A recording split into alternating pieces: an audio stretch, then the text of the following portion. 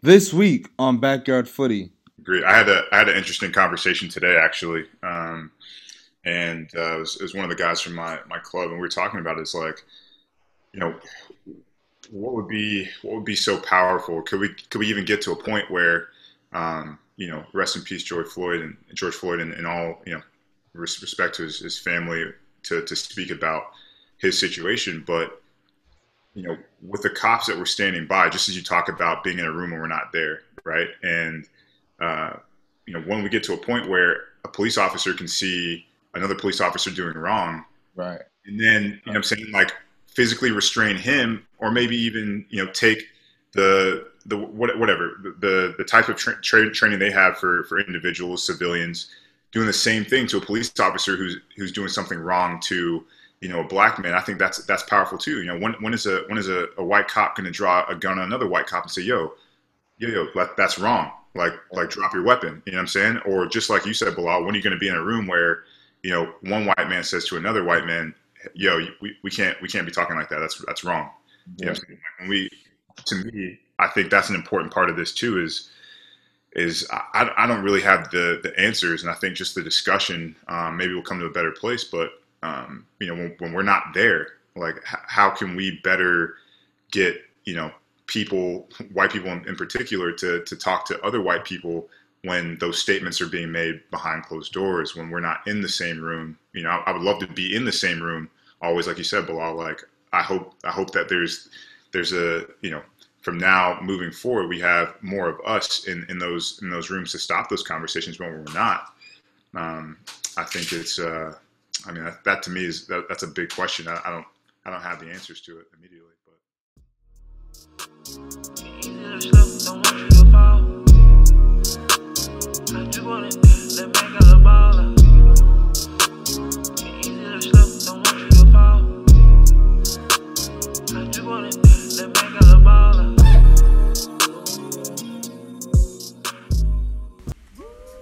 Yes, sir. Yes, sir. What's up, footy fans? Welcome back. I have a very impactful episode here for you guys. One with some history really on the line, because I really can't tell you how many domestic players, black players, really be speaking up, especially a group of us. So this is a lot of history in this. I'm very excited to share this with you guys. I have 12 current and former pros here with me on this episode. All of my guests not only excel on the field, but they each have their own stitch that they excel at off the field as well. So make sure y'all follow my guests, give them some love, give them a shout out, and make sure you tune into what they're doing with their social media and programs off the field as well. Like I said before in my videos and my posts, this is a humanity issue that we all need to address and come together. I really do appreciate all the love and support for everyone that's been tuning into the video. It's been beyond my fathom, my dreams. I was really just trying to get my voice out there and trying to say something over these matters. And I mean, even to have my boys here in the show, other dudes in the USL and the MLS speaking up too, it's been good, and I definitely feel it. But now let's continue this on and keep talking about this and keep the momentum going, because we can't have these issues continuously keep going on for a while like that. And like I said too, I have faith that all these issues will be hopefully resolved soon, and we'll come to a better understanding as a country about our matters and our issues, and shed some light. And hopefully when the new generation comes, they're able to have more freedom. That's ultimately what it is, just having peace and love and fun. But yeah, having a simple conversation with your partner, with your neighbor, maybe with someone you work with, a coworker, anybody. It's just simple steps and simple starts. Maybe taking them out to dinner, going on a walk, just saying hello. It just starts there, just getting out your comfort zone, your bubble a little bit. I know it's uneasy, but we're all just humans looking for love too. So without further ado though, this is going to be a great episode talking about the black culture, talking about the problem with soccer in America for a black kid growing up. To give you stories, real stories, authentic rawness, laughter. Some moments dudes are almost in tears too. Like this is real, and I'm excited to share that with you guys. Let me introduce you guys my guests. CJ Sapong couldn't make it. He had a conflict with the team, but it's all goody. But I have my little bro Mark McKenzie comes through. From Philly, 4-year pro, U.S. national team center back, played together up in Philly. Next, I have Joe Zhao, another brother of mine from DMV, D.C. Plays for FC Cincinnati now in the MLS, and he's also was a member of the U.S. national team. Played for Dortmund and played in Germany in the academy system for 10 years. Next, we have Zion Jones from the Atlanta Academy. Went from Atlanta to the U17, U20 national team, to Schalke for a couple of years, to here with the Independence last year. And yeah, that's how we got to get together. One of my little bros, my man's doing this thing, about to go back overseas. Definitely tune into what he's doing. Next, I have GD4, top 5 USL all-time leading goal scorer, top 5 USL all-time minutes played. Another big brother of mine from Richmond, really grew me in the game. Make sure y'all tune in what he's doing, follow on. Next, I have Aaron Mound, former guest on episode 23. Go back and listen to his story. Great story. Actually, he's on 2 of my shows. Definitely tune into both of them. 8-year MLS vet, played with me in Charlotte last year. Another one of my brothers. Y'all definitely want to follow his career. Bilal Duckett, 2-year pro, 8-year USL vet, part of the USLPA. Another brother of mine in D.C. living right now, doing this thing off the field, but definitely represents us still now, even though he's retired. Got my boy Toby up next, 4-year pro. Played with 3 for Pittsburgh. Now he's at St. Louis. Every year he's been in Pittsburgh's been the top 2-3 defensive units in the league. Another standout, another one of my little brothers from D.C. Definitely follow along with him. Next we got Carlton Belmar, 6-year pro, 2015 Rookie of the Year. Really, I've been playing against my guy since college.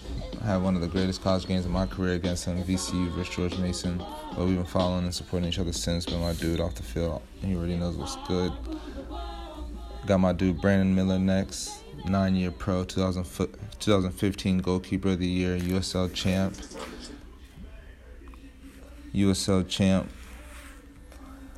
My boy, but not only on the field, but off the field, he's been inspiring me, doing his thing, representing the team, representing his brand, making businesses, money moves, man. We really do be bouncing ideas off each other.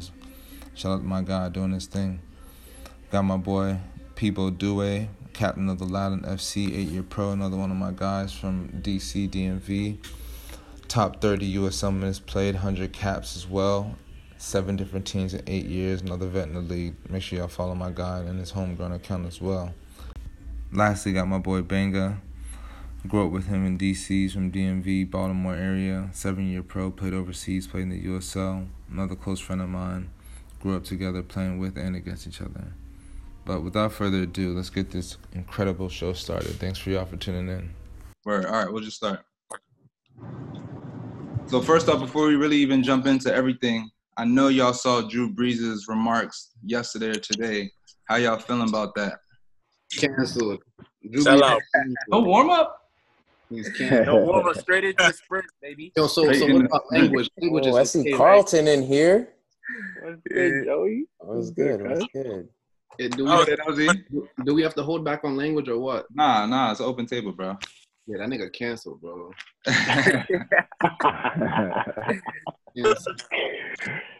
No, I don't understand. I don't understand he could walk the locker room every day for as many years as he has and engage in conversations with the men in the locker room and the people he's been around. Right. And not be able to understand or at least shed some light to those who feel, you know, or in his circle or feel kind of the way he feels. That's hard for me to understand. But I don't even know. You're a leader as well, bro. Yeah. Right, especially this man put out a black IG post for Blackout Tuesday and everything, trying to support the cause, and then you say this a couple of days later.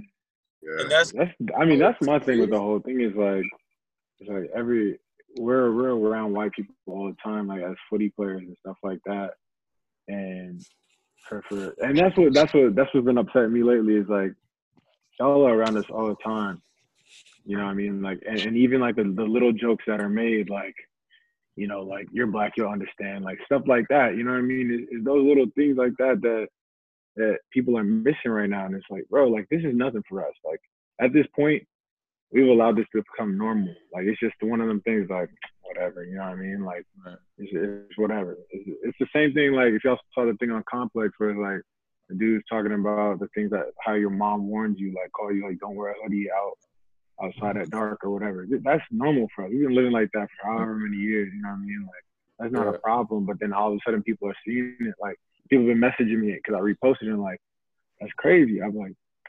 That's nothing. Like, what do you, regular. That's regular. You know what I'm saying? And that's the problem. It's like y'all been missing it for so long, it's just hard to even like, you know, relate anymore because it's just like I've been in a weird mood. It's kind of like I'm just off white people in general right now. I don't want to be that way, but it's like bro, like it's been so long, and all of a sudden y'all are just now feeling some type of way about it. Right. I can't get down with that. It's hard. It's like definitely they're for the weird. first time, right?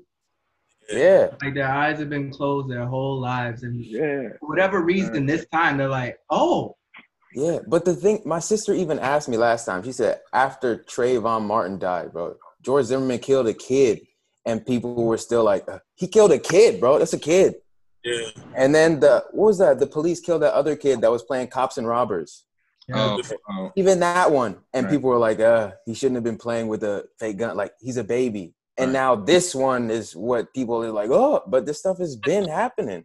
Right. Yeah. Yo, B, I want to go back to your point because you said something, you know, something real important. Like for me, because I've been doing mad reflection. Obviously, it's almost in the age that we live in where it's a fine line between this being like, you know, realization of like white people who really want to help out, and then it just becoming a trend. You know what I'm saying? Of like, oh, I want to be supportive of Black.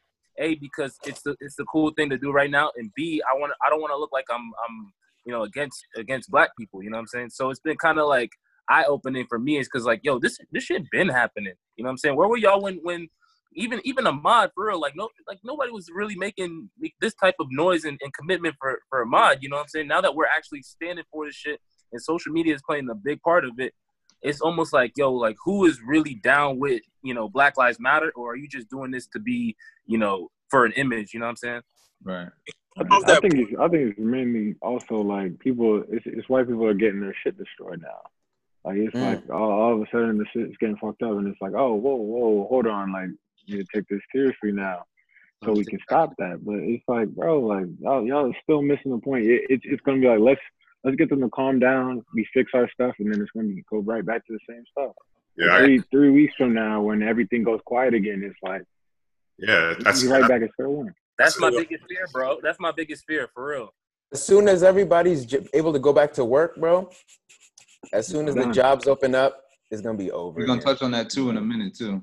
Yeah. My worst thing is that it's just become to, you know, post the Black Lives Matter post, the Blackout Tuesday, and people don't really understand what they're posting or the movements behind. People are like, okay, I'm not racist, that's cool, right? But you have to be anti-racist. You have to actually do something besides just post on the screen, because that really does nothing. You know, at the end of the day, it's like you got to donate to the right places. You got to reach out to your Black friends that they love parading around, you know, and you have to ask them what they can do. You know what I'm saying? So that's the most frustrating part. It's become a cool thing to, you know, to be a fake activist. Yeah, and I saw that like it was like 26 million people posted a Black screen, but we barely got 12 million people to sign a petition. Like that's the fucked up part. Like everyone's fake support, and until it's really signed petitions and actually know your history about shit, and no one's really knowing those things. So everyone's really silent to the point where it's just like, I'm only doing it for the clout, really and truly, just so my Black friends don't get mad at me and to say, oh, I'm not supporting. When at the end of the day, you're all fake because you just posted a Black screen just because you saw everyone else posting a Black screen. You know what I mean? So I've been keeping all that stuff. I'm holding everyone accountable to it. If you're not a non-Black person, you know what I'm saying, and you're not supporting the movement, you're not fighting for us right now, then you're really against us. I think when we talk about getting to the point where, you know, because of the Drew Brees situation, that was something that lasted for everybody to see. You know, it's been going on a wide scale for time. You know, like it's not just the Blackout Tuesday.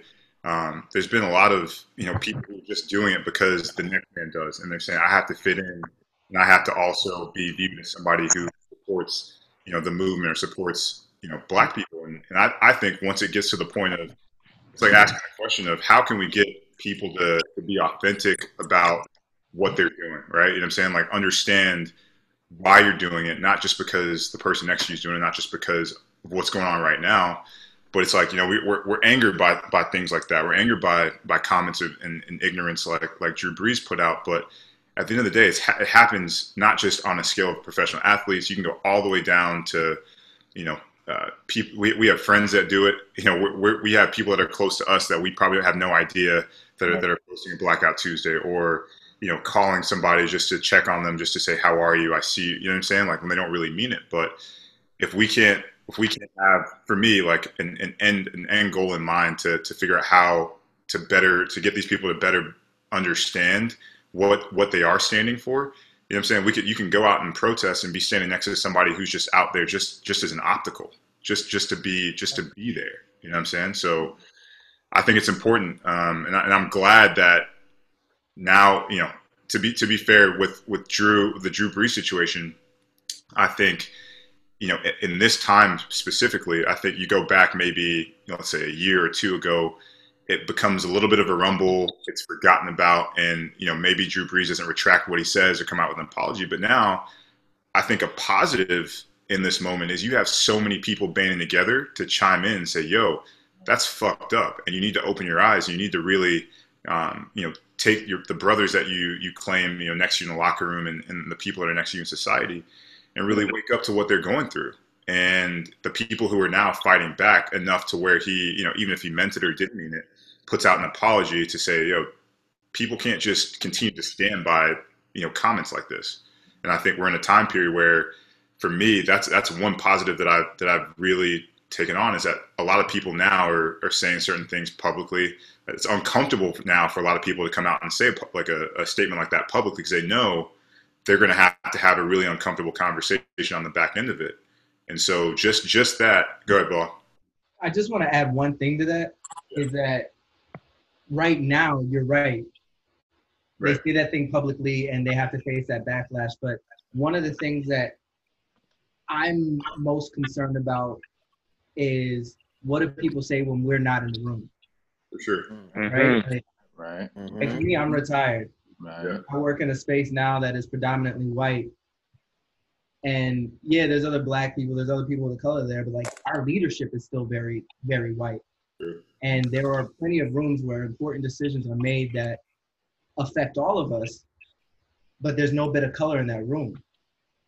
And representation matters. Like the fact that we're in that room changes things. But but even beyond just being in the room, like when we talk about white allyship, to me, white allyship means that if I'm not in the room, it doesn't make a difference, because you're gonna point your brother out and say, nah, man, that's not okay.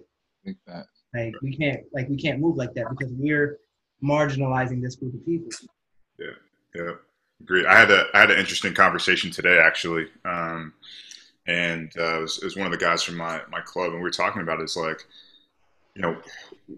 what would be so powerful? Could we even get to a point where, rest in peace, George Floyd and all, respect to his family, to speak about his situation, but with the cops that were standing by, just as you talk about being in a room when we're not there, right? And when we get to a point where a police officer can see another police officer doing wrong, right, and then I'm saying, like, physically restrain him, or maybe even take the type of training they have for individuals, civilians, doing the same thing to a police officer who's doing something wrong to a black man. I think that's powerful too. When is a white cop going to draw a gun on another white cop and say, yo, that's wrong. Like drop your weapon. You know what I'm saying? Or just like you said, Bilal, when are you going to be in a room where one white man says to another white man, yo, we can't be talking like that. That's wrong.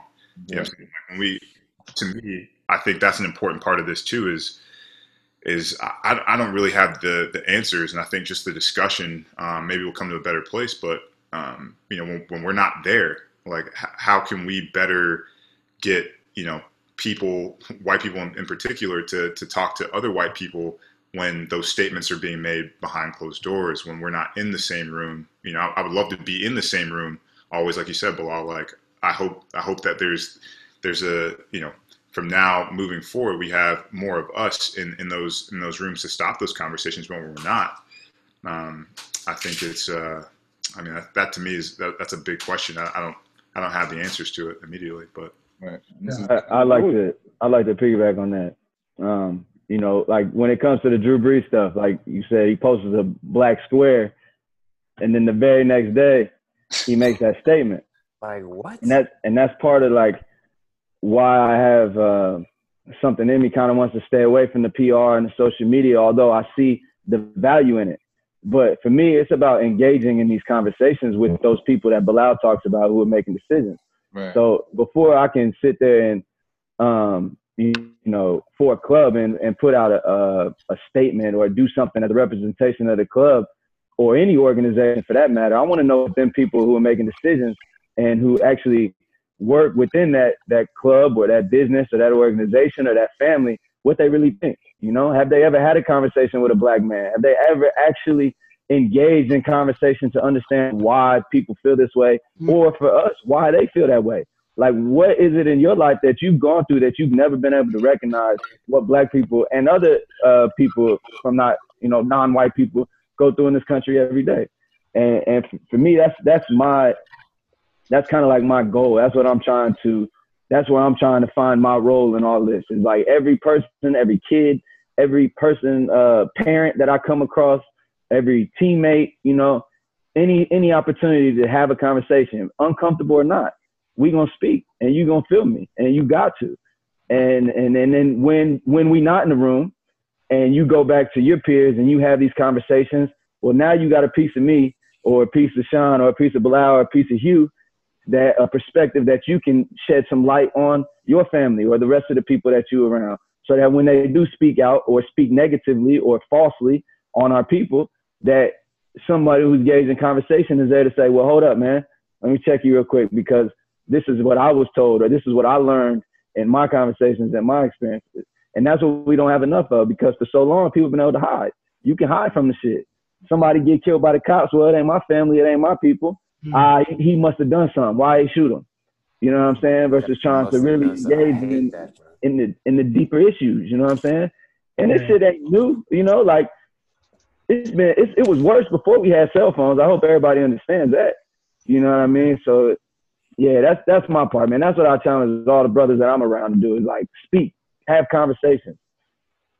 So on that note too, like something crazy kind of happened. I think it was maybe Tuesday. Everybody's been getting back to training and everything like that. So it might have been Monday. I'm not really sure. I wasn't going to post anything on social media, because it's like I said, it's the same shit that's always been going on. You chime in real quick, you talk your shit, whatever. 2-3 days later, it quiets down. Next week, it's gone. Don't hear anything about it. It's the same thing that like when those dudes on England were getting racially abused, everybody was like, stop racism. Everybody posted their shit, and then you haven't heard nothing about it since then. And then that was that. So like on Monday or whatever, I had said something. I was like, you know what? Like, disregard everything that's going on. Rest in peace, George Floyd. But my whole thing is, I'm sickened to see that there's people around me that I have respected and I would consider, you know, friends of mine, like posting pictures of like cops doing good things and whatnot, and like trying to undermine, you know, the whole situation. And it's like, but at the end of the day, we're not saying all cops are bad. This is the same thing. We're not saying all white people are bad either, but there's some shit going on that y'all are failing to realize. Right. And that's, we're dying at the expense of y'all. And so I posted that, and the coach of Sacramento ended up reaching out to me. And, you know, he's like, yo, like I saw the post. He ended up trying, y'all know Jordan McCrary. I don't know if y'all know him. Yeah. He plays in Sacramento as well. He had spoke to the coach at training or whatever, and they had a long conversation. He ended up reaching out to me. He said, I saw your post, talked to Jordan. Like, you know, I want to do something, because now I'm beginning to understand what's going on. You know, he said like he's experienced it to an extent for himself, but he wanted to try and, you know, stand in support. And I was like, you know what, that's cool with me. Like, he's like, let's do a picture, whatever. And I was like, you know, the picture, whatever, is cool, but like at some point there has to be something done. So like before that, we go the next day at training. We all get in a circle. You called in everyone at the club. Everyone came at the same time for training because we've been doing, staggered times or whatever. You brought the owner in, everything, some of the front office staff or whatever, and we were all sitting in a circle there, and you kind of opened it up for discussion. And it was kind of one of them things where it's like, I don't know, I'm looking at a group of like white people, for the most part, 4 or 5 black people. It's like, I don't really know what's about to go on. You know what I'm saying? I don't really know what I'm going to say that's going to affect this in the right way. So Jordan started speaking. He initially opened it up to Jordan, and Jordan kind of got emotional about it. And I respect Jordan a lot because he even had the courage to stand up there and speak at that moment. But got emotional about it, and it was anger that came out of his mouth at the time. And he really wasn't able to, really project, the message, but it was more frustration. Like, this is what's been happening. Like, this is what I've experienced.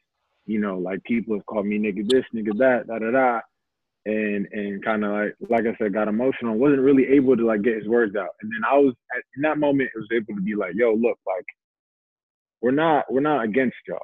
No one's against y'all, nothing like that. But all that we ask is y'all can educate and learn and be able to listen and understand where we're coming from at the end of the day. We're not trying to make this about, black versus white or anything like that, but to be able to just sit here and like take into consideration what's happening around y'all and open your eyes is all that we can ask. You know what I mean? At the end of the day, we're not asking them to go start a 1 million man march, go out there protesting, because that's all cap at the end of the day. Y'all really don't know what you're out there for. But to educate yourself and begin to like actually see what's going on is a whole different world. You know what I mean? So I thought that was a good moment for us in that sense right there with my group of people. No, I definitely agree with that. It does take courage though. It takes courage on all of us, because you said you one black man or 2 black men in a group of 40. Like, how brave are you? How courageous are you to actually speak your mind and speak how you feel? But then again, that's where I want to engage, because I want to see how brave and courageous the others are. Like, don't sit here and tell me you support me, or don't post on social media that you don't support me, but then when we come face to face, you can't engage and actually come to an understanding. Like, I'm not interested in none of that. So I respect that from you, Jordan, for sure. Yeah, and that was the whole thing. It was like I wasn't even gonna say anything initially, because it was kind of like, I just get frustrated with it at the end of the day. That's been my whole thing, and why I like kind of got emotional myself. Like, I'm just so frustrated with having to have these conversations. Right. It's something that's so simple at the end of the day. If you really think about it, it's like, it's racism. That's all we're talking about right now. It's racism. Like, how can you not see the problem with that at all?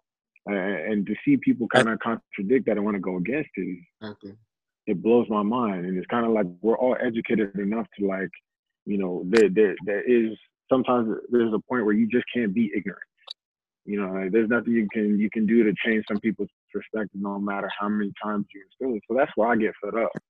But in that moment, it was like, people were offering the opportunity to listen, hear people out. So it was like, gotta say something. So let's talk about some of the actual struggles about being black playing footy here in this country. I feel like people don't really understand us when we say it's a struggle to being a black athlete here in this country, especially playing soccer, which is a predominantly white sport. So what are some of the actual struggles for us from the youth system coming up? They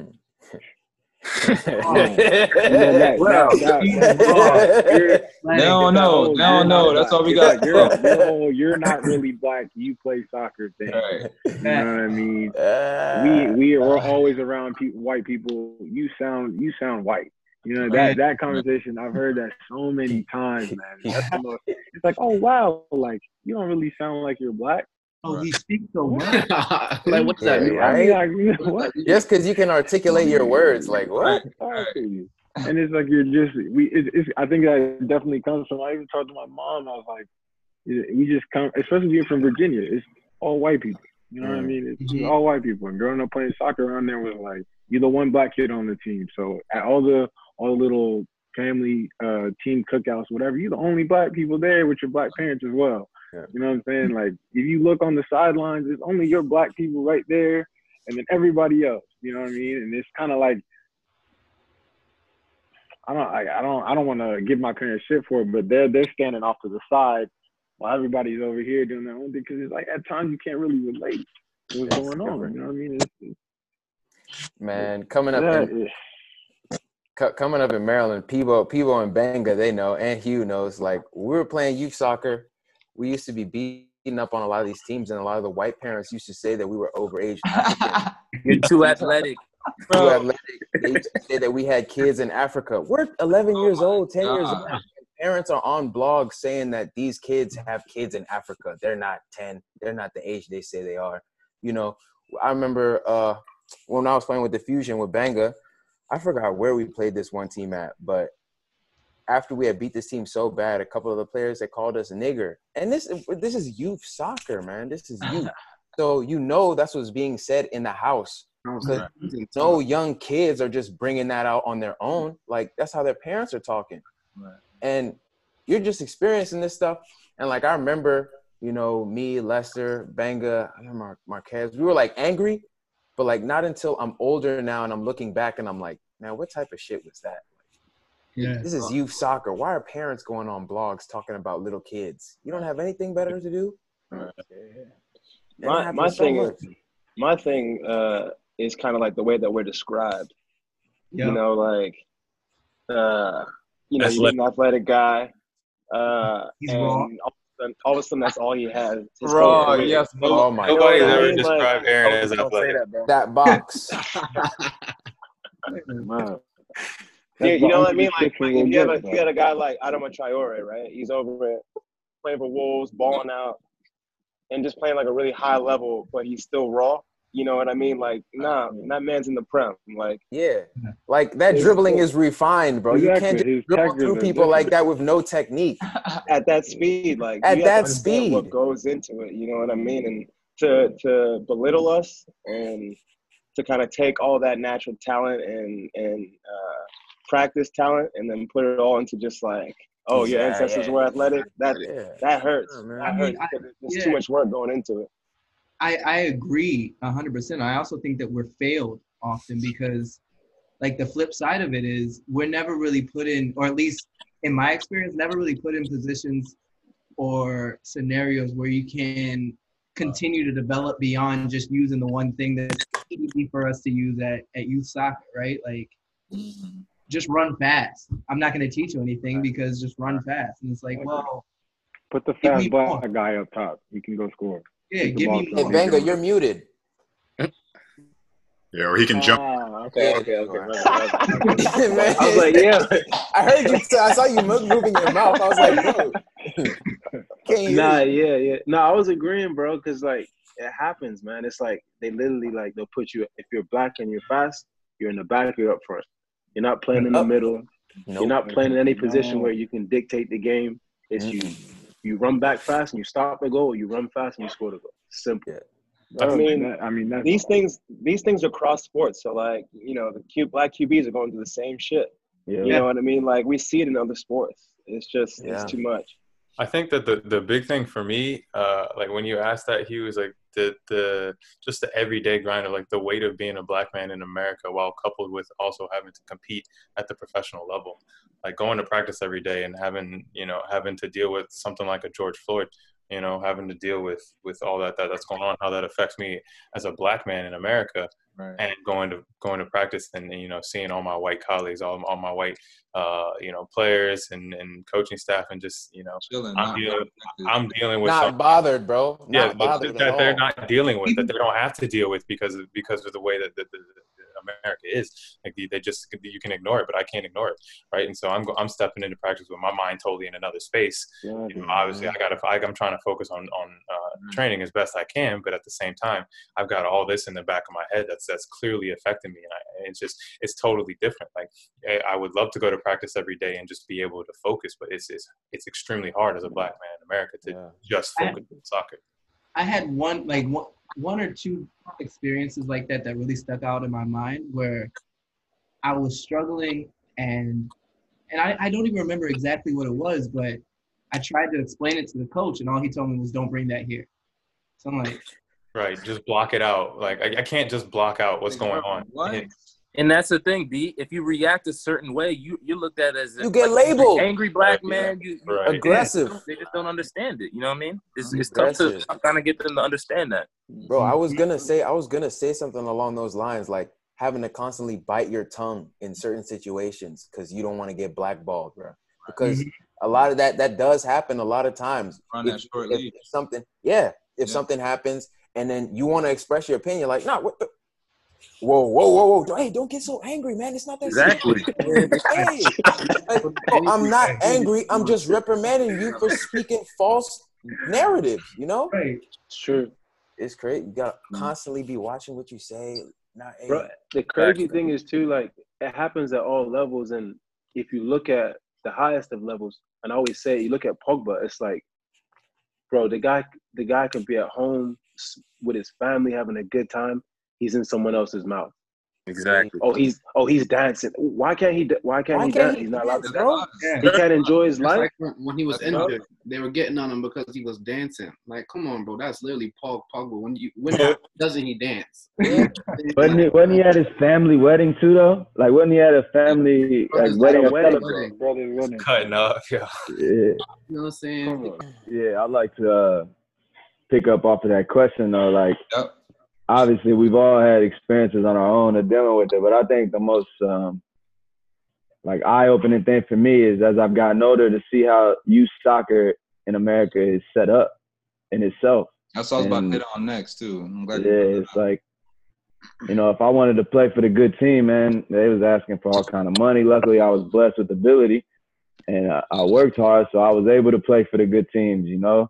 Maybe, you know, I had to travel 3.5 hours or 2-3 hours, you know what I mean, to play for a good team. But then looking around, all the kids on my team, they rich white folks, you know what I'm saying? So it's like just the demographic of all of it was always, I noticed it when I was younger, but as I got older, that's when it really became evident to me of how youth soccer is catered in this country. And a lot of people have spoke about that. And trying to change that to give more opportunities to not just, you know, to everybody and all demographics as well. So the problem with the sport in this country, especially, it's turned into a rich white sport.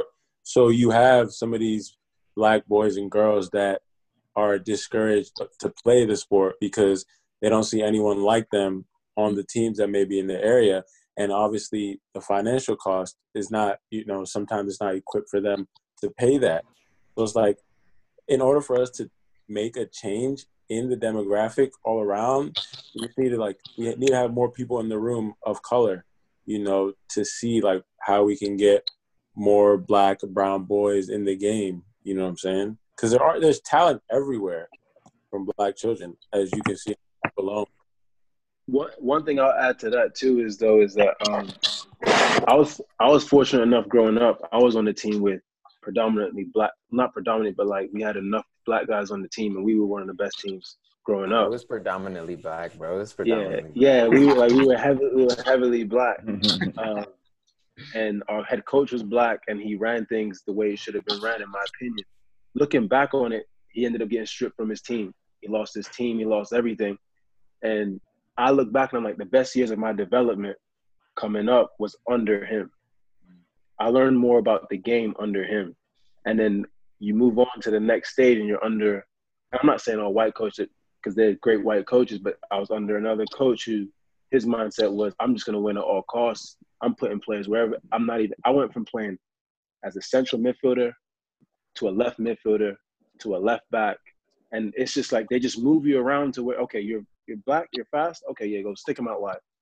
You know what I mean? So like, I feel like in order for us to really grow, we need to keep our own and keep our own in good positions. For example, like Joe's dad was a coach. I think there was another one, Todd Haskins. He was a coach in the state of Maryland. Like there were some good coaches that were really developing players. But then what happens is they never get their just due.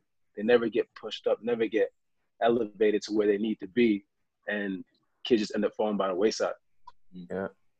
Yo, I'll add to that. Just as you were saying, so like as my dad was coaching in Maryland, so I mean he coached Banga, he coached Peebo, he coached Hugh, he coached Toby, he coached a lot of guys. A lot of guys made it to the national team, college, pro, and all of that. and he's coaching in Bethesda. He's got all these accolades, and then all of a sudden, the coaches in the area start asking him, "Whoa, where's your paperwork at? Where's your license at? Where's all that at? You can't coach here. We're gonna have to kick you out if you don't got it. We're gonna have to kick you out if you don't got it." So I mean, they make these guys go through the ringer. And now this isn't recent. This is like, a decade ago maybe. Before like the coaching courses and all that were super accessible as they are now. And just being able to put some of those coaches in position, like how many youth national team coaches are black? How many even have there been? Has there even been one? But I don't think there's been any youth national. How do you feel about the lack of black coaches in this country too? That's one of my next questions. But we can even just piggyback on that. What's the problem with not having enough black coaches in the system? The problem is the system. Really, that's the problem. The system. Yeah. They don't want to see a starting 11 with predominantly black players. They don't like that. They see that. Just for me, example, I was with national team from U17 to U20, and I'm telling you, when you're doing better than the next white man, they hate it. They don't like it. They'll find any excuse, any reason to take you off course, and to let that guy play. Is you're not fit enough. Oh, you don't work hard enough. Oh, he has this better. Oh, that. But it's all cap at the end of the day, because we see, just like when I go back to Charlotte, Brandon, you guys know Aaron. You guys know my talent. You know what I can do for the team, and yet, I barely got 12 games. You know what I'm saying? So they don't like the fact that you're gonna beat out the next white man. So that's what they use for their advantage. Oh, they make up excuses with just the system. Oh, you're not fit enough. Oh, you need to work on this, that, and the other, and they'll just cap you down until they just can't even cap you anymore. But it's just life. It's of being a black man, honestly. Me, I've been on teams where, you have one coach, and then that coach gets fired, next coach comes in, and the entire, makeup of the team changes, from personnel to, the way the team acts, the way the team thinks. And I think that is, a function of the team taking on the coach's personality and starting to look just like the coach. And if you have no black coaches, you know what I mean? It's a lot harder for black players, because that coach is trying to have a team that looks just like him. You know what I mean? That coach is trying to have a team that has played like him, that has the same type of philosophies. I'm from a completely different culture. I grew up completely different. I played soccer completely different. And I think that's reflected, and that puts us at an unfair advantage. I would do the same thing. If I'm putting out a team, I'm gonna have players out there that have a similar playing style to me, or at least my philosophy. And there's no different trains of thought throughout the coaching realm. Then we're fucked. Apart from Thierry Henry in the MLS, is there any other black coaches? Has there been any other black coaches? Yeah. Oh yeah, Robin Fraser. Yeah. There's been a bunch of assistant coaches, but I mean, head coaches as well. That's what they want. They're not gonna make him a head coach, bro. I'm trying to think of a head coach that's gotten like serious leeway. You know what I mean? You can mess up and still have a job, and I've never seen that. I'm aware of that. And it's crazy because they recycle these coaches. Right. It's a cycle. Cycle, man. You get fired from one squad, and then 2 weeks later, you get a job. They'll pay you for the next 2 years while you don't have a job. Yeah. And as soon as you need bread again, you got a new team somehow. But I mean, for me, I think that you look at what DeMarcus Beasley's doing right now, and I think that's a great way to go about breaking the cycle. We talk about the people in power in not only the soccer structure, but just in general in the United States. And a lot of these owners don't look like us. So someone like DeMarcus Beasley, who's putting in the effort to become a member of a team, and hopefully he can do it in a way where he puts faces that look like us in the front office, in the coaching staff. I've had the conversation with the front office here in Charlotte, with the owners here in Charlotte. There's no one that looks like me in the front office. There's no one who's making those decisions, the higher up decisions, that looks like me. And so that's the hope for DeMarcus Beasley, that he can, start a trend, start a wave where there's more of us who aspire to have higher roles than just, a soccer coach. Not that a soccer coach is a lowly role, but to be in a position of power, to put, someone in a position to be a head coach, to be a GM, to be in that technical director role, to affect change in the community. I echo that. Just because I think, we can't. I think part of it is we can't stop just thinking, a head coach is it for us. You know what I'm saying? Yeah. Like, Right. I think thinking beyond that, I think, we talk about us here, right? And a lot of us maybe don't have the aspiration to, coach a team, a professional soccer team. Maybe that's not what we want to do, but everybody wants to change, you know what I mean? And thinking about just the solutions of, not just putting, black head coaches, but, you talk about black GMs, black owners, you know what I mean? Like, you think about us as athletes, we technically work for another man, you know what I mean? Like, when you break it down, we're movable for the most part, unless you have, a clause, which is rare, that says, you're untouchable. But at the end of the day, I think the important thing to think about is, can we get into positions where, like everybody's been saying, we're making decisions, we're able to shape a narrative. We're able to really institute that change. Because, having a voice and a platform is fantastic. And I think, moments like this is fantastic, but you talk about the end goal and like what it really means to actually to embark on that path of change. And I think you're exactly right, is not just stopping, not holding ourselves back and limiting ourselves to just, a head coach, or, you talk about us as players, not just, what I'm saying, like making it to the pitch, but being successful and staying on the pitch under a coach where you maybe feel he's not made decisions based on, not that weren't solely based on soccer. You know what I mean? Like, always having that vision of, what I'm saying, we can continue to climb and get in those positions, and that's when the change, I think, really happens to me in the soccer world. I think you can take that to the youth soccer level as well. Like, you can be a part of the club or you can run the club. I've got a couple friends here in Charlotte who, they worked for big local clubs. They did well there, and they said, you know what, I want to do this on my own. So they started their own clubs, and they run successful clubs now in this area. I think there's plenty of black coaches we know that could do that. And ourselves, we can do that ourselves if that's what you aspire to do. But I think that instead of trying to fight through the system, I think we've got to start controlling our own destiny. Youth soccer, professional level, college level as well. And for me, this is going to kind of tie into the next question. I think in every single position, this is critical for us. In the littlest ways, from our first soccer coach, head coach, we need coaches that look like us, because kids can't be what they can't see. I think from the littlest things where we might be mad because we don't have food on the table at home and we come in angry, and then a white coach might punish us for it and not play us, where a black coach might understand and have more sympathy and empathy because he came from the same backgrounds. Those little things speak volumes sometimes. Being on a longer leash and a shorter leash than your white counterpart, who might get 4 or 5 times after he messes up, but we only get 1 or 2 times. A black coach might be able to have some sympathy and empathy and give you more time just because you're struggling mentally at home, and he understands that, where the white coach might not. I've been on the club team in Potomac Soccer, and we were strictly black and Spanish boys. In middle school, we transitioned to academy and high school, had a black coach in middle school, and then a white coach came through and took over, just kicked out the black coach for no reason. Just as we're talking about on a short leash, came through. Some Spanish boys, black boys had a little bit of attitude. I'm talking about he wouldn't play them on the weekends. These boys are some of the most disgusting academy players I've ever been playing with. Didn't give them a single opportunity, didn't get no college opportunities, didn't get anything because this coach didn't have the same like-minded mindset as us. So going into my next question, keeping it 1,000, what are some of the negative effects a white coach might have on us black athletes?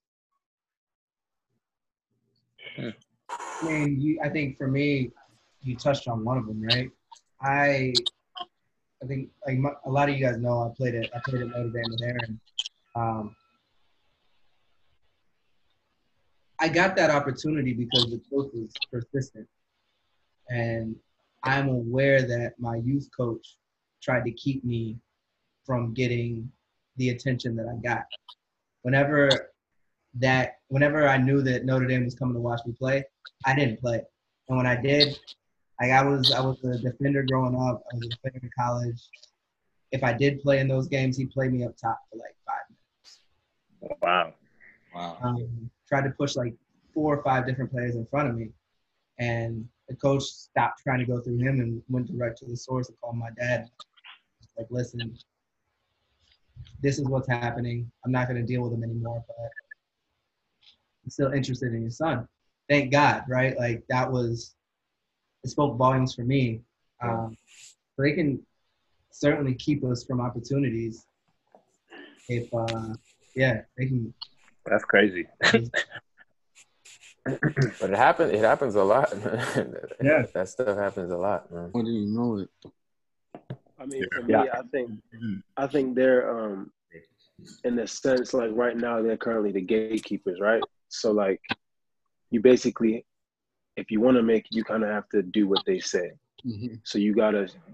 It's almost like, like that shut up and dribble, like they try to tell LeBron. It's like that type of thing. Like you just people gotta bite your tongue. You gotta do all these little things. You gotta jump through these hoops just so that you can play. Because ultimately, if you don't play, you don't go into the next level. Yep. So at the end of the day, like that's how it negatively impacts you, because you end up either bottling up this frustration that ends up coming out at some point in time, or you just become a shell of yourself and you harbor all that in. So for me, I just feel like that's one of the biggest ways that I see it negatively impacting us, is that we just get put in this box, in this bubble, where we just kind of have to contain and kind of just hold off who we really are. Yeah, no, I agree. I mean, I played in Germany for a long time. And yeah, man, there's been situations where my coach will refer to me as a nigger, bro. How's that make you feel too? What? As well, bro. Talk to us about that. Yeah, so this is like after practice, we come in the locker room, and it's just me and this other Ghanaian named Joe Bafo from Sweden. And the coach made him he was like, yo, bring cake for the team. It was nobody's birthday. It was nothing. He was like, just bring cake. I was like, I'm not doing it. You can do it if you want. So he was like, fine. This man spends like bread on pastries for the whole team, brings it in. After practice, everybody's eating on it. And then the coach comes in, he's like, the nigger brought nigger cake. And I was like, did you just say that? Nah. Like, what? Looking around. And then I was like, you just said the nigger brought nigger cake. And then obviously everybody's like, whoa, relax. Hey, he didn't mean it like that. He didn't mean it like that. And how can you mean it? That's what I'm saying. Like, and after that moment, like, bro, me and him are just sitting there. And I'm thinking like, yeah, what am I going to do? Tee off on my coach? Like, That's how a quick way to end your career fast. You'll never play again. Yeah. No one will take you either, because they'll spin the narrative. So we're just sitting there like, damn, we really are going to have to just bottle this up. And, we talked about it, and just having that weird feeling of knowing that's how your coach looks at you, but you got to go out there and play for this man. And like, it put me in a weird spot, but then it got to a point where it was like, I'm not balling for this man. I'm balling for me, So it's like, I put all that stuff to the side. And I'm just like, all right, I'm just going to do this solely for myself. And that's what the position is. A lot of times when you're playing for coaches like that, it becomes, I'm not playing for him, I'm playing for me. You know what I mean? So yeah, that stuff, it gets weird when you maneuver in those murky waters, bro. It gets weird. To piggyback on that one, yeah, because you guys know I was in Germany for like 2 years for Schalke. And yeah, just like what my man's talking about, not my coach, because my coach is a well-respected person, but like the players. Like, we were diverse. We had a couple black players, German players, Turkish players, those things like that. Turkish with the blacks, Germans with the Germans. What I'm saying? That's how it is. It's kind of segregated in a way, but we're together. And, the Germans, you could always peep, like, the Germans had some ill intentions towards, like, the Turkish and the black players. And it was like one time, like, I think we won a rival game or something, like versus Dortmund or some shit. And it was like one of the German guys was just like, yeah, like he had, me and another black guy on his shoulders, like, yeah, my niggers. Like, Yeah, bro, they do that stuff. They play around with that stuff a lot over there. They play, and they play. you know what I'm saying? They think that shit's funny, and I'm just like after that, like I don't even care about that. We just won a derby, like bro, that's not cool. Like that shit is not, you know what I'm saying? Like the shit that we go through and all that stuff, you don't play about those words, you know what I'm saying? And after that, it's just like, am I really playing for guys that really think of me like this? You know what I'm saying? Like, I really have to, wake up in the morning, go to school for these guys, learn German, this and that. You know what I'm saying?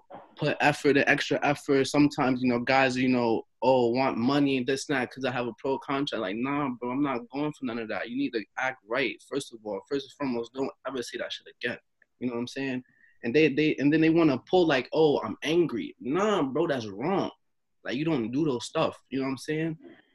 Like, that shit, it hurts and it affects you mentally. You know what I'm saying? Like, makes you question a lot of shit. I'm here alone. I'm 17 at the time. You know what I'm saying? Like, it's emotional. Like, yo, like I'm fighting back tears right now because it's just like, damn, like I really have to go through this. Like, I could be at home with my family. You know what I'm saying? Eating my Jamaican food. You know what I'm saying? Kicking it.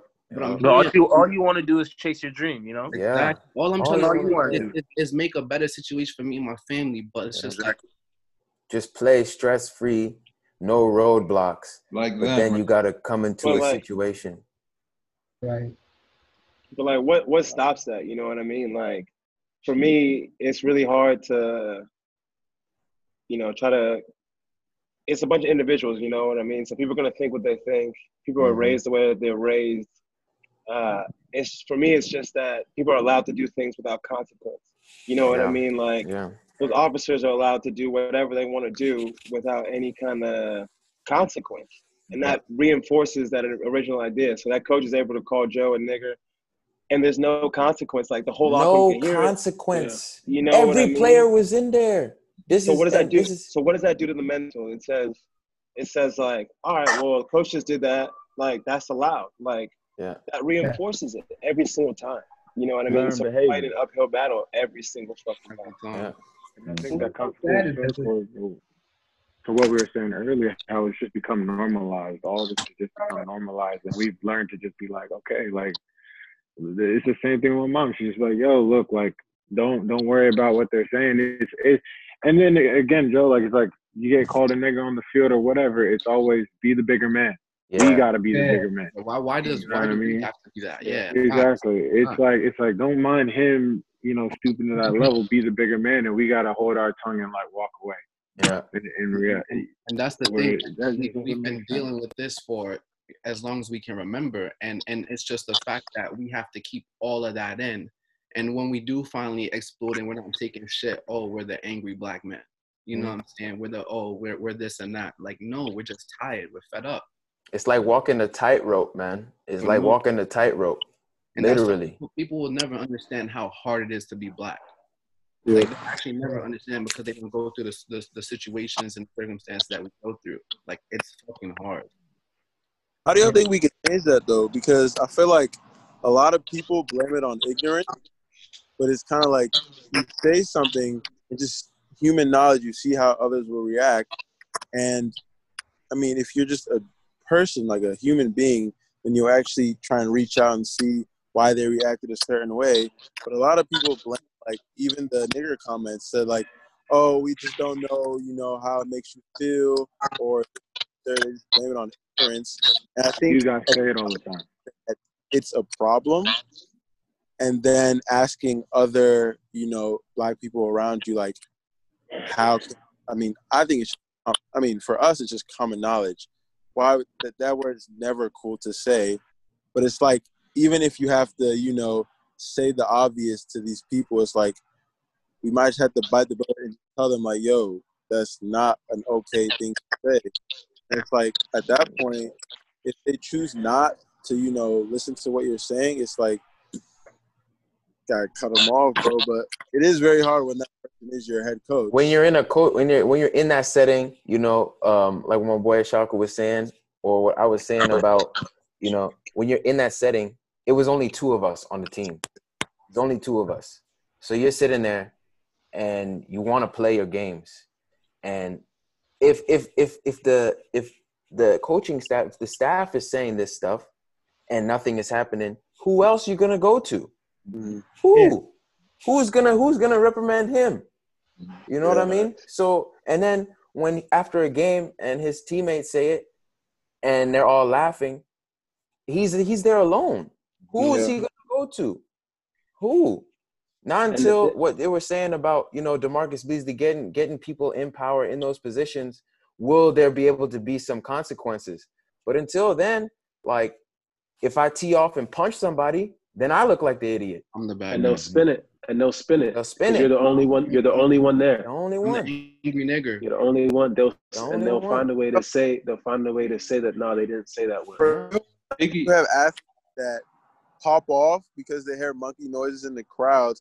People are justifying the people in the crowds calling them all these racial slurs, and they're actually defending them and saying, oh, they overreacted, they shouldn't kick the ball away, they shouldn't have stopped playing. But they don't know how it feels to be one of probably 70,000 black people in the whole fucking stadium, and you're just harassing the person, constantly calling them all these racial, nasty terms, and they get surprised when, you know, you pop off.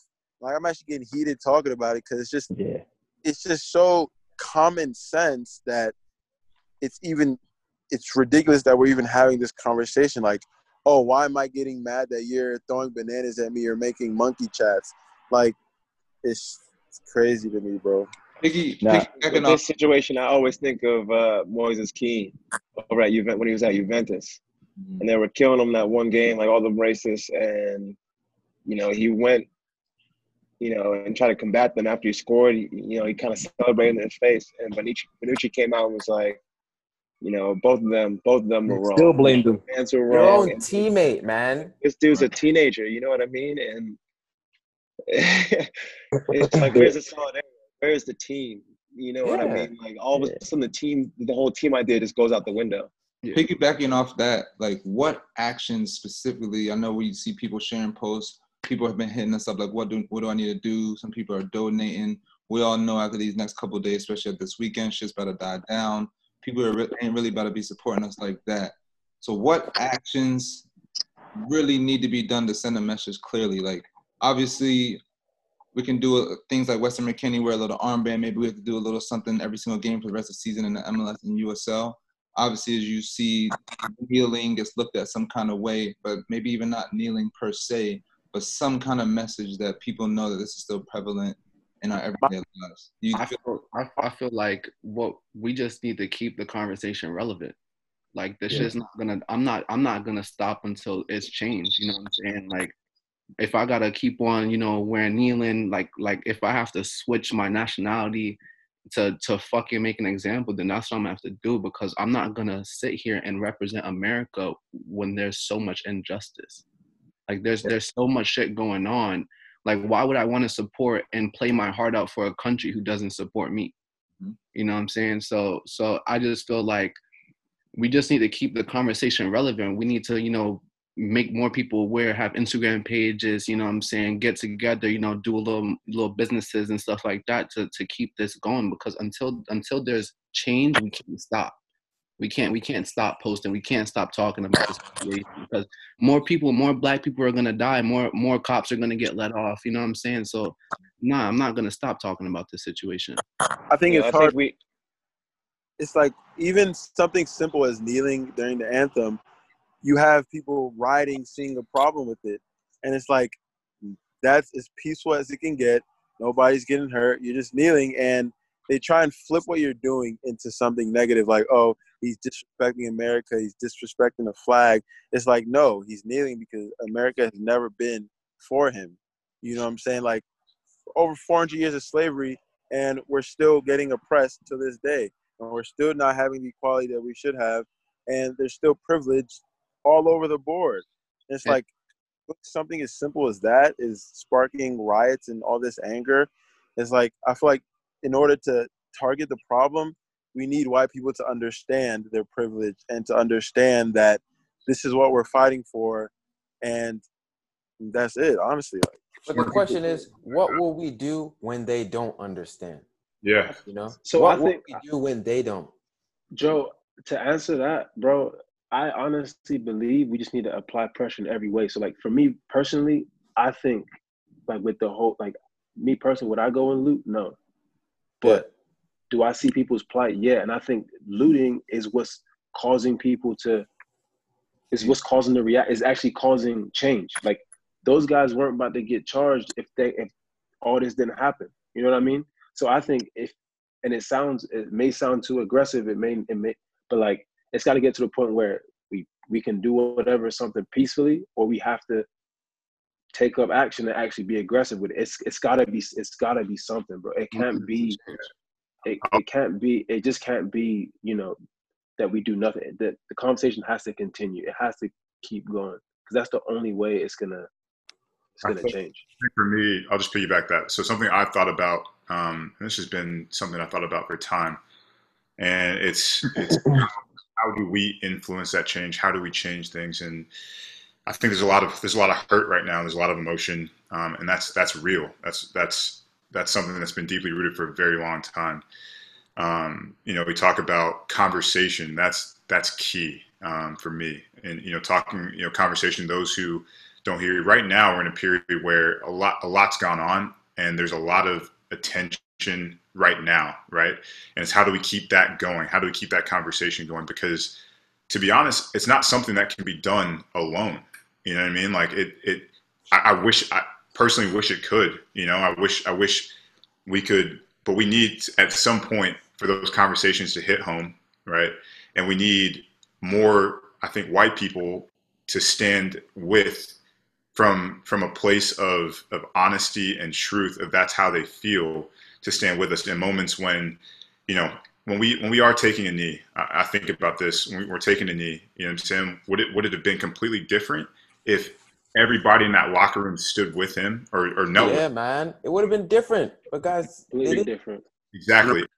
In a moment like this, where there's momentum around these issues, for us when we go back out to play, having the meaningful conversations. One, you know what I'm saying?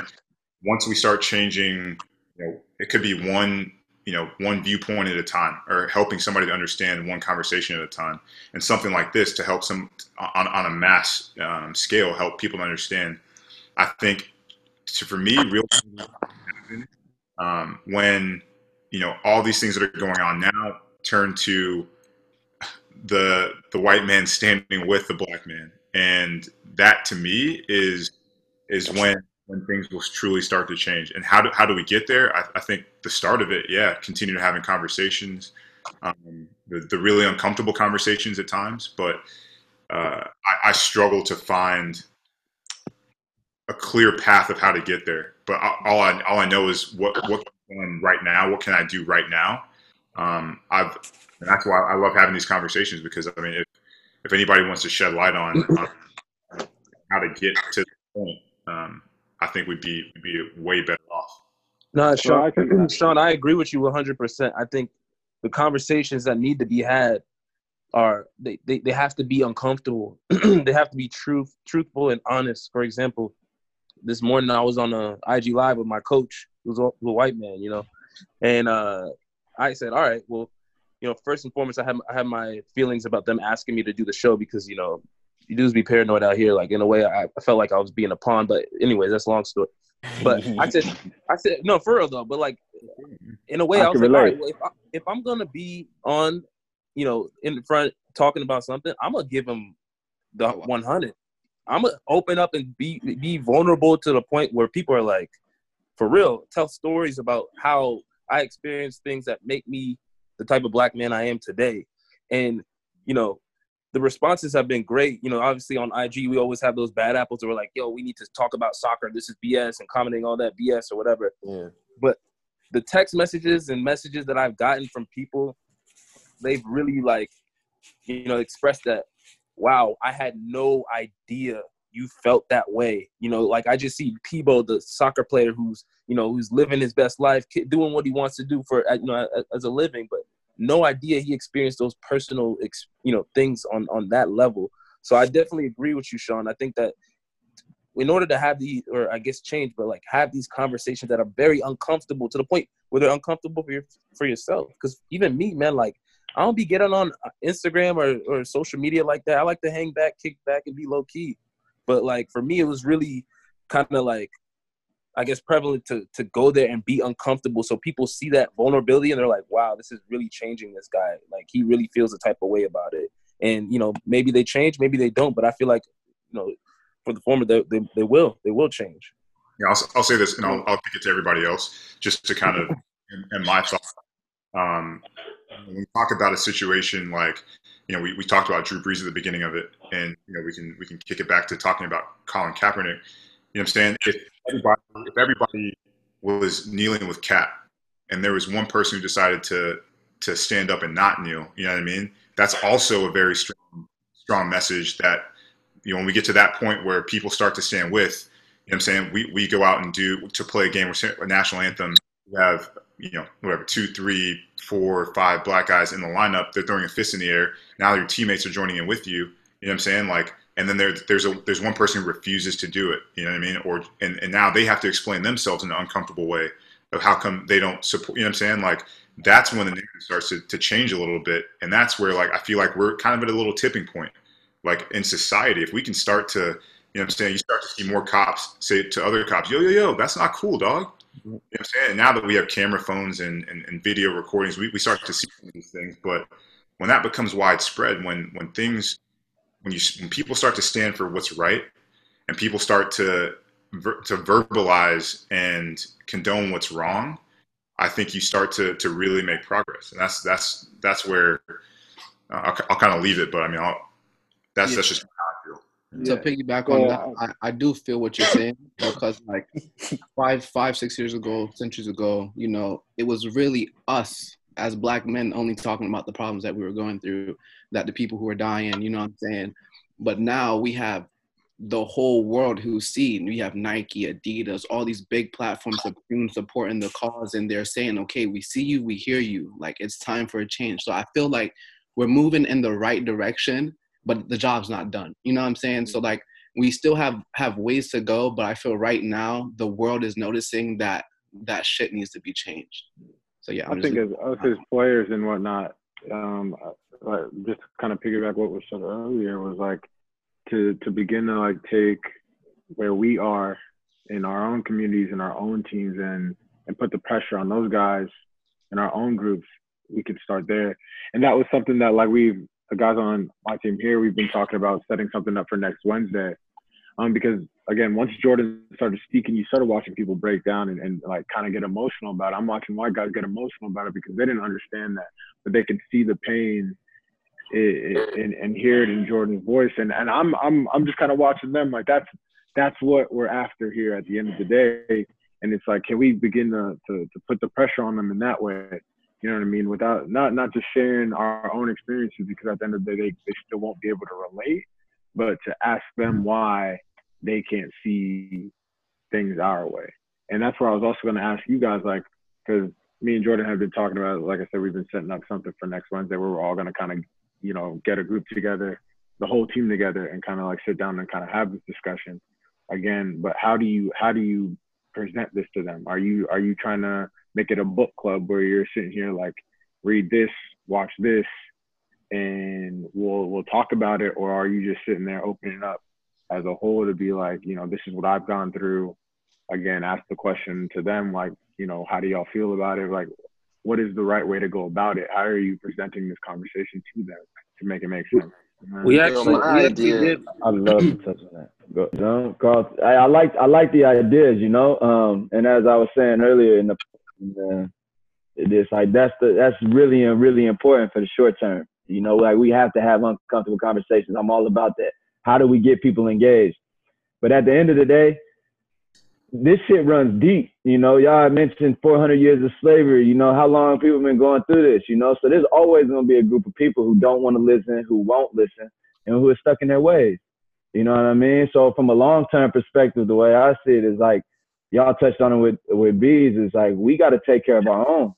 We got to have our dollar be powerful. We got to have our voice be heard. But that's not a sprint. You know what I'm saying? That's something that all of us, the brothers in this call right now, that we can take a stand, take steps to uplift those younger. those older mentors of ours? How are we challenging them to take steps forward? So I think from short term, yeah, we need to engage in conversations, but people are gonna hide, and some people are so ingrained in their thoughts that they don't even want to hear change, or they don't even want to hear what we got to say. And for those type of people, the only way we can counteract that is to rise up. You know what I'm saying? Have our own dollar, have our own clubs, make our own decisions. Yeah. And the black dollar is so powerful. I mean, they take black culture. I mean, damn. Everything. If you imagine if we had, a Black Wall Street right now, how powerful our people would be. You know? I mean, where are those white girls? That's a whole other conversation right now. Hey, bro. Yeah, Bro, look, I saw they love everything. So why can't you? Yo, my thing with these clubs, man, is that, as players, I think sometimes we don't understand the type of power that we have. Exactly. In terms of kind of changing that narrative, and in terms of being able to hold these clubs accountable. Like Drew Brees, he believes what he believes, and like that didn't change today. You know what I mean? Like that apology does not change that. He's just embarrassed. Right. Because it's embarrassing. It's embarrassing to say something like that in this day and age. You know what I mean? And for a club to be able to sit on the fence, and say something like, we stand since the beginning of our inception, we've stood against racism. It's like, all right, cool, but what have you done? Right. Like, let us know exactly what you've done. And if not, we'll tell you exactly what we want you to do within our community, within, like, locally. You know what I mean? There's power in that. And it also, like you said, like, we'll see who's standing up. We'll see the people who don't want to do it, and then we put them on blast. You know what I mean? We make it very, very public so that, look, you gotta pick a side, either one. Like, I don't care which one it is, but people are going to know, and you will be embarrassed. Simple as that. Like, especially in the leagues as well. Like, with the Pride Month. Like, it's Pride Month right now, and teams did a really good job of, like, this is what we're doing. This is going to be a thing. Like, your Pride jersey is right there in your locker room, and now the league has that image. Like, it's very easy for them to do these little things. Like, for example, like, you could put, like, text this number, text George Floyd to this number on the big board. They do it. You know what I mean? Like, if someone's going to do a trivia contest at halftime, then they'll do that. Like, make sure your image is spotless, and, that you're making clear what side of history you're going to be on, because we all want to know. That's the big thing for me. What you said, Aaron, is like, if we can have these conversations, and they're key. Like, we got to have these conversations, but we got to have these conversations with the right people as well, and we got to hold these people to the fire. Like, the owners who are the ones that own these teams are wealthy people. They have power. They got political cachet, right? The owner of our team, one of the owners of our team, was a part of Trump's administration. Like, he has the political cachet to make change in this world. Right. So, and they have no problem co-opting gay pride. They have no problem co-opting, Noche Latina for the Hispanic night. But when they can't monetize the Black struggle, they go silent. Right. And that's my issue right now is, like, you see how many teams are represented here. Right. We can all hold the front office, the owners of these clubs, the investors of these clubs. We can hold them accountable. We can have those conversations with them and say, hey, why aren't you guys, making a statement, not just making a statement, but putting some action behind that statement.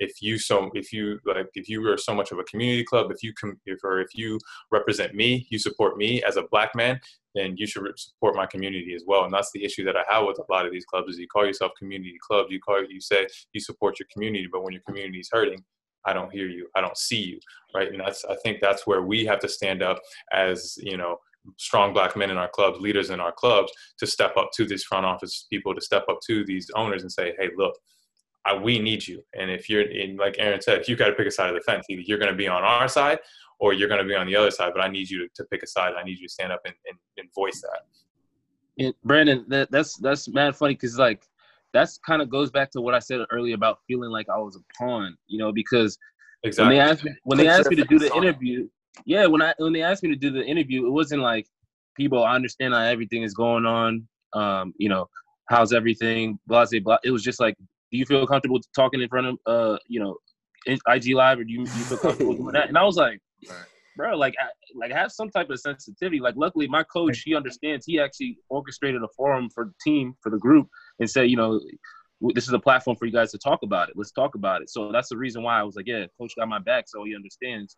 But at the same time, I was like, if I came to you guys with a plan on how to progress past just doing an IG live, like, will you guys ride with me? And that's a question mark right now. We need more of that. We need more action after that. We can't just post something on Instagram and Twitter and have an IG live or whatever and say, oh, our job is done. What are we doing to fix this?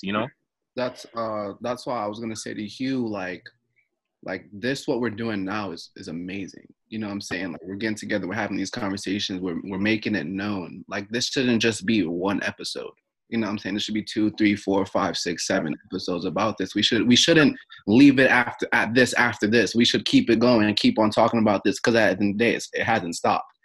So until we see change, we need to keep on going at it. We need to keep on applying pressure on the wound. I like that. Yeah, and that was another thing I was gonna say was like, you're saying this should be however many episodes. That's holding each other accountable at the same time as black men. Like, just talking to my boys that, Fatai from Cincinnati as well.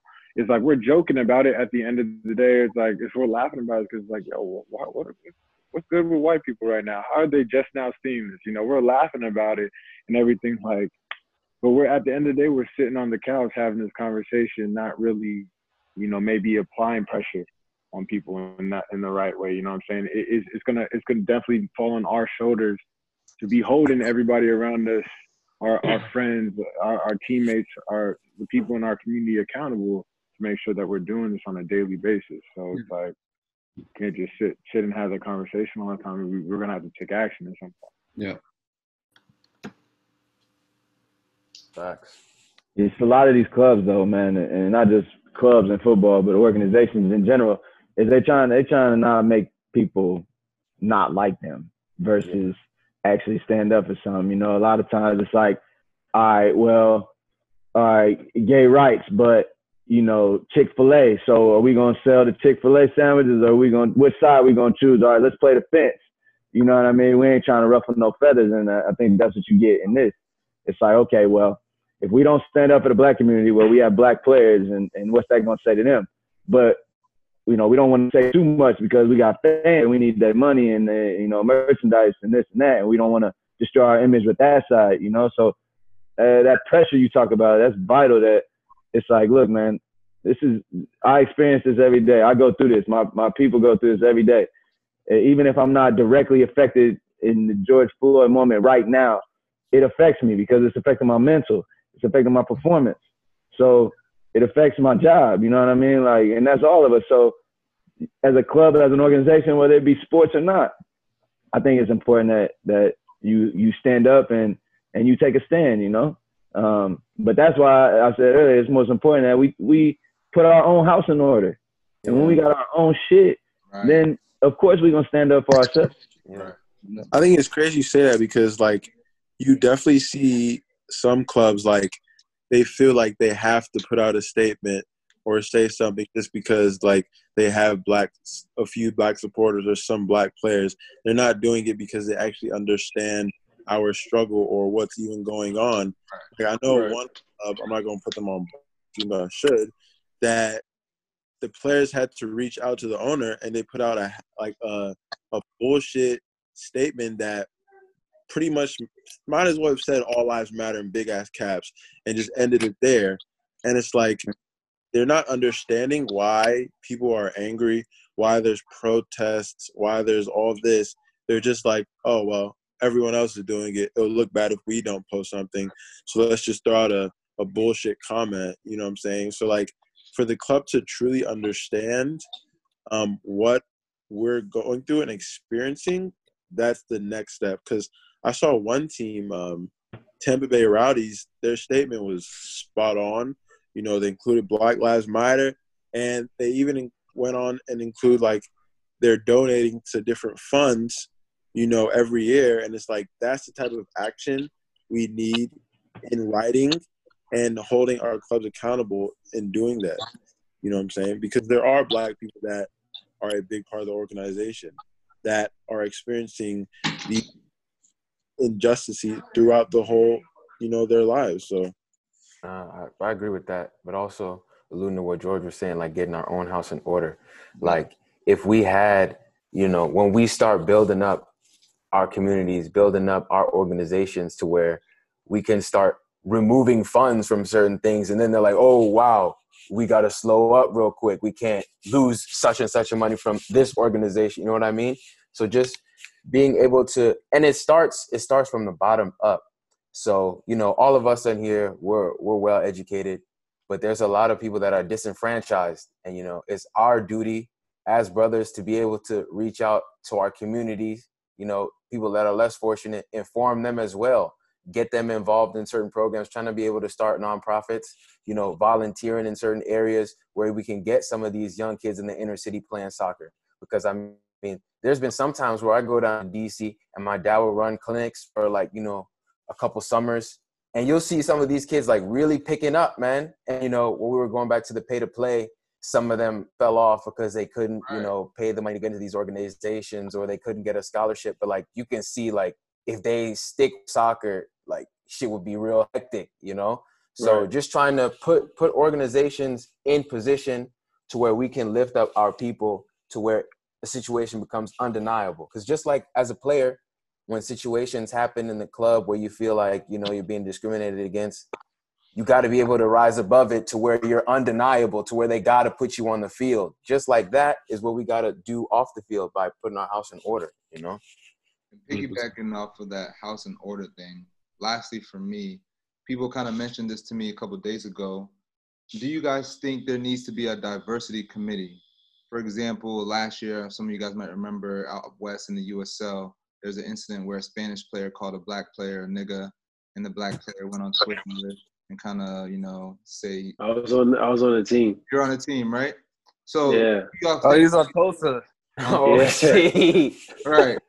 So do y'all think there needs to be a committee that backs up minority players on each team? Maybe tell owners, you know, you need X amount of people on the roster. You need to have certain minimum wages, certain internationals, just something where players of our color and minority races are being represented throughout the league. I don't feel like it should be something from each team. I should feel like it should be a whole or a league perspective. No? Yeah, like it shouldn't be 1, 2. Yeah, it should be everyone together. Right. I think this black people in the room, you know what I'm saying, when they're having these big meetings like that, I mean, I think the diversity board would be a great idea, but I just think that they should have these black people in the office. Ready in the office, yeah. You know what I'm saying, like at these meetings and having like in a position where they can voice their opinion, not no bullshit, you know, position where they're just sitting there taking notes or whatever. Like when they're actually voicing their opinion and these people around them are taking heed to these facts that they're saying, and they're like, okay, let's take that into account and actually take it into account. Mm-hmm. You know, I think it could be a next step. You know what I'm saying? I think for us as players, we all have a voice within like USLPA, MLSPA. Like you can speak to your reps or whatever the case is. I think we have to take the initiative to now make that something that we want to be seen in our, like, so when we speak to our reps, we're like, look, we need this in the CBA, or we need this to be a part of, you know, moving forward. Like we talk to our reps, like, look, I don't think we're getting enough recognition, or we're not doing enough in these communities. We need to find a way to mandate this. Because if we can make it to the point where it's mandatory, where they have to hear us, then there's no choice. There's no straddling the fence like, oh, well, you know, we're just going to do this post and that's it. Now, if it's mandatory, you have to do it. So we got to get to the point where, like, us as players, we're applying pressure to the PA, our respective PAs, to just do something of action. Because at the end of the day, when you see Gay Pride Month comes up, it's mandatory that everyone gets a jersey and everyone has to get a jersey for that shit. So that's a mandatory thing, bro. I haven't seen to wear the jersey not do it. I haven't seen a team not support the cause. You have to wear the jersey. They'll put the rainbow flag on the back, and you have to wear it. No, I know you got to wear the jersey, but is it mandated by the teams that they have to represent a Gay Pride jersey or an event of some sort? There's a designated night per team that teams that do support the cause has a designated night, and that's the popular. You know, league to league it's different, but I know, like Joe said, like putting, you know, the multicolored numbers in support on the back of a jersey is that sign maybe for one game. And I know personally with our club, we have a gay pride night, for one of the home games. You know what I'm saying? So maybe we need a Black Lives Matter night for real. That's what I'm saying. If you think about it, if you're the one team that decides not to do it, how does it make you look? If you're the one team that doesn't do the game, you know what I mean? So same as the one player who doesn't kneel with the rest of his teammates, right? Right. That's the type of pressure we're talking about. 100%. But that's the pressure that we can apply to them, because at the end of the day, they're not going to get it. Because gay people and everyone who's been going on with the gay pride and stuff like that, they were applying pressure like there was no more pressure to apply. They were on the streets marching everything until they were heard. We need to be heard. But it's crazy because we've been trying to get heard for years, centuries, and it's crazy how the the gay community, how in such a short amount of time, how much success they've had in all the protests and marching and whatnot. Yeah, for how long have we been fighting to be heard? Yeah, and still we haven't been heard. And then it takes all these unjust killings of black men, of black people in general, in order for us to be heard. And then when we are enraged enough to go out and act and to express that anger, that frustration, now it's like, oh, well, you shouldn't do this. Well, Kaepernick took a knee. Oh, well, okay, well, you can't do this. Well, what's it going to take? That's what I say. That's an organization predominantly run by white people. What happened to Walter Scotts, the Freddie Grays, the Breonna Taylors, you know what I'm saying? This stuff happened years ago. Why now? That's how I feel. Why is this just now happening now? It's because quarantine, bro. It's because quarantine. Everybody's at home. It's something to focus on. It comes down also, I think, as black men in power, in these positions that we're in, it comes down to the empowerment of our young individuals coming up, that next generation of entrepreneurs, businessmen, engineers, scientists, empowering them. Look at these fraternities and whatnot, how they pass down these generational inheritances to an extent. We need to be able to pass down this savvy to the next generation because we want to be in power. We want to be the ones now dishing out. You know what I'm saying? Whereas these white people, they just get it dished out, passed on the line. Yeah. We're trying to work our way up the ladder. What if we already got people in that position? And like Joe said earlier, we want to be the ones where it's hurting if we don't contribute. It's hurting if we don't donate. I think to go off of that and answer your question a little bit more, Hugh, I talked to Bilal about this the other day. You look at, I don't know what the MLSPA looks like, but the USLPA is, we have a board of directors and we have an executive committee, and there's one black face on that whole committee. And there's 8 or 9 people in that committee. And I understand we're young and still growing, but still we need faces to represent us. And just like we need it in the USLPA to represent the players, we need it in the league office. So when the league office is making decisions, there's people who look like us, who understand us, who can kind of combat the situations that come along. So I think it's important for us to keep pushing, in not just on the Players Association side, but from a league level as well. Agree. Yeah, an opportunity to get our feet in the door and be a part of that representation. What we talk about PAs, and if we have qualms about PAs and I'm saying ownership, at every level, it starts with a step. You know what I mean? And if we can get involved, like you said, in those PAs, and we can be a part of the bargaining committees and e-boards to start the diversity there, to start to diversify at those levels. And like Joe said, it starts from the ground up, and we can do what we can. Now in the positions we're in, who's stopping us? Who's stopping us from becoming? Right. Guys in those positions within our leagues. And then once we start to move on, we can start having a plan of how we're going to then start to climb that ladder. So now how do we become, in those meetings, in those discussions, a part of those boards that are created for different leagues. But important to think about, as we talk about what we can do, as we look at the end goal, what can we all do now? Don't leave, I hate to be cliche, don't leave any stone unturned. If we can do it, let's not, if we have the ability to actually take action, instead of maybe complaining about some things that we can just ourselves, be a part of and be a part of that. Let's go ahead and do that, man. Let's go ahead and start that today for sure. Yeah, for sure. Challenging these blanket statements that these clubs and whatnot are posting. You know what I'm saying? look at even for my club personally, the owners and whatnot call us and specifically call myself and Ray and asking how you feeling. What you just posted is this blanket statement talking about, oh, we support you guys, but what are y'all really doing? What are y'all really doing? Making sure we're challenging these people in power and making sure that although to them we may be dispensable, we aren't. You know what I'm saying? Making sure that presence is felt. And if you want to be on my bad side, you're gonna know what my bad side look like. Right. Right. I think we've all got a responsibility as leaders in our clubs, as black men in our club, leaders in our clubs, to lead our teams and lead our organizations and step up and really force change. Because it's not going to happen just, you said it, like the statements that were put out, some were good, some were bad, but if there's no actions behind them, then they're pointless, right? And if there's no action from us, then it's not going to be driven. The change isn't going to be driven. So I think we've got a responsibility just as a group of black men to continue this conversation and to really push and force for change. And, that's my goal, to continue to force this club here in Charlotte to do better. And hopefully that's everyone else's goal as well. Yeah. Agreed. Like Joe said, making sure the house is solid first. And but listen, y'all, I really appreciate y'all hopping on the show. It's an incredible episode. I'm kind of piggybacking off Z. The rest of the message is we need to keep going with this and keep going with our voices and make sure they're heard. I'm thinking might even have to do this at least once a month or something. So this keeps them on. Not even once a month, bro. I'm feeling once a week. Come on, bro. What you say? Ain't no monthly flex. Once a week. If you can't make time for your own people, what the fuck are you doing? You know what I'm saying? Brother Z. I was literally typing up my message like, yo, like we can do this once a week. Y'all be saying